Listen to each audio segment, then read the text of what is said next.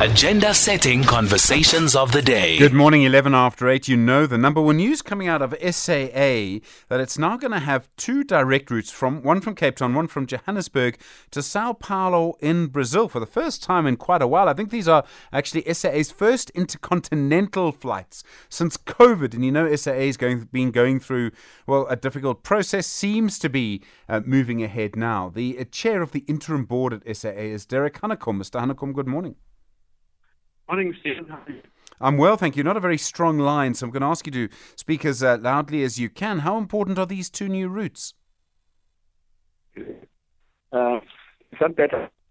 I'm afraid not. We're going to try call you back. Sorry about that. Derek Hanekom is the chair of the interim board of SAA. Let's see if we can speak to him through another means. But sometimes you do have these problems, as you know, with communicating with people. We'll be talking about Twitter in a little while and changes they've been making there. I don't know if Twitter has the same power that it used to. I mean, it used to sort of be the thing that everybody spoke about. You know, what's happening on Twitter. I wonder if people have sort of moved away from that. Maybe they've moved to someone else. I don't know. To something else, I should say. I'm really not sure, but different people, of course, have different views on all of this. But we'll be taking your calls on this. We'll be talking also in a little while about tax data and other issues. Derek Hanekom back with us. Now, Mr. Hanekom, good morning. Derek Hanekom, hello, are you there? Hello. It's a bit like talking to Banyana this morning. Mr. Hanekom. All right. Is that better, Stephen? It is, thank you. How important are these routes from Cape Town and Johannesburg to São Paulo? How important are they for SAA? Well, very important, Stephen, not only for SAA, but I think it's very good news for tourism as well, because there is no, as we speak, there's no direct direct link between São Paulo or anywhere in Brazil and South Africa. So this will give it the direct link, which inevitably, necessarily will give tourism a boost, tourism from Brazil and other South American countries for that matter. Is that particularly why Cape Town has been included as, in that way? Why Cape Town is actually the route, one of the routes that you're using, not just Joburg? Well, both. I think Joburg is important for trade. Every flight carries not only passengers but carries freight as well. So I think it's very important for trade. But Joburg also with the proximity to the national parks. So people go to Joburg for different reasons. The demand, especially from Brazilians, Cape Town is the attractive place. So the demand for flights to Cape Town is high, but they are both important. So and different times of the year, the importance might be greater from one place rather than the other. I think for flights, we shouldn't only see it for people as people flying from Brazil to Cape Town or Johannesburg, but people flying from South Africa to Brazil. And you are probably going to get more people flying from the Gauteng area to Brazil. So, they both have advantages. It's good to do both, for that matter. But certainly for Cape Town, tourism in Cape Town, this is a big boost. Are you likely to sort of then change flights according to the seasons, change the number of flights that you have every week? No, not for this route. We want to have it a set and reliable route. There'll be 2 flights a week from both between Cape Town, São Paulo, and Johannesburg, São Paulo, and we want to keep it at that. And that a lot of calculation has gone into that. We're quite confident that it will be profitable. It has to be, but it will be good news beyond the profitability for the airline alone. The situation facing SAA, and there's a whole lot going on in the deal, which is a bit complicated, and I don't think you can speak much about. But and there was the sort of a competition commission tribunal proceedings last week. But just getting the airline up and running at the moment, this is obviously a big step in terms of getting it back to maybe not quite how it was because the world's changed since then, but certainly in making progress. How's that going? Do you feel that the airline is a lot better than it's been in the last 2 years? Well, yeah, because the airline had virtually collapsed. It was facing liquidation. The deal that was struck with Takatso actually saved the airline from being liquidated. It had been in business rescue. And then since September 2021, which is less than 2 years, there's been a slow restoration of the airline and functionality of the airline. In the course, routes have been increasing, especially inter-African routes on the continent have been increasing. At the moment, we have 12 routes.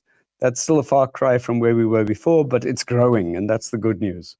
The Takatso deal itself, I should say that, of course, it's encountering its own difficulties. We're not directly as a board engaged with that, but, that would represent a good capital infusion, and it will enable SAA to grow much more rapidly with a very different kind of airline with a 51% shareholding, which will be held by Takatso Consortium and 49% by the state. But it will involve an injection of capital over the next few years. Well, I was going to ask, the airline world, the aviation industry has changed. Since, when SAA ran into the trouble that it did, I think there are a lot more the sort of private sector. Some of them suffered. Of course, one of the airlines, I think, won't ever fly again. But the others have tried to expand the number of flights and basically fly more often. You've got other airlines trying to compete for space around the world.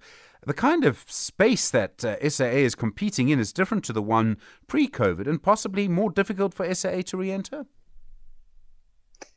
Yeah, that is the reality. And of course, the entrance in the domestic market in particular and flights to other countries on the African continent, that is to be welcomed. It's good to have a competitive environment. It's good for our economy. It's good for consumers. But the global environment has been changing very rapidly, because on the one hand, as you say, as soon as you lose your flights, other people come in, other airlines come in. On the other hand, what we've seen now is a real upward surge in demand.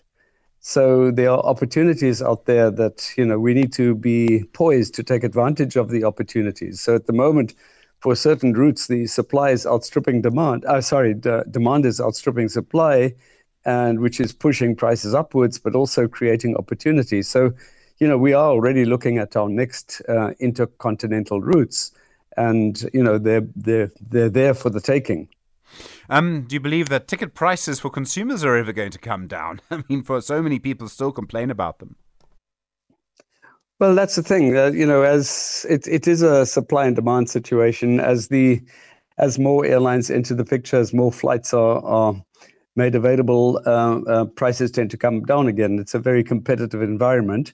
So I think the competition internally in the domestic market in South Africa has, shown exactly that. Fluctuating prices when demand is low, airlines are forced to bring down their prices. And on the international market, it's, apart from for South African buyers of tickets and buyers of flights, the exchange rate has been a factor. But the fact is that the demand, for example, for the London, all the London, Cape Town, London, Johannesburg, the demand has been extraordinarily high, and it's pushed prices up. So, that has to be on our radar screen as, in the future to resume our flights between London and Johannesburg. I think, Stephen, the next one, we might as well say this, the next flight, the next route that is due and will also happen before the end of the year is the route between Johannesburg and Perth. And the demand is very high. And in that case, it's almost, South Africa specific in some ways, because there's a very substantial South African population living in Perth, who obviously are quite keen on a direct flight from Perth to Johannesburg, which there isn't at the moment. And so that would be a big difference. Okay, and that'll be another step. That means SAA is now flying to 2 continents. That means that you really are beginning to get going again. That's right, yes. Derek Hanekom, thank you. Chair of the Interim Board of SAA. Well, you heard it, I think, here on SAFM Sunrise. First confirmation from Derek Hanekom there, the Chair of the Interim Board of SAA, that apart from the Sao Paulo flights, which will be starting, the next intercontinental flight that SAA will be looking at will be to Perth.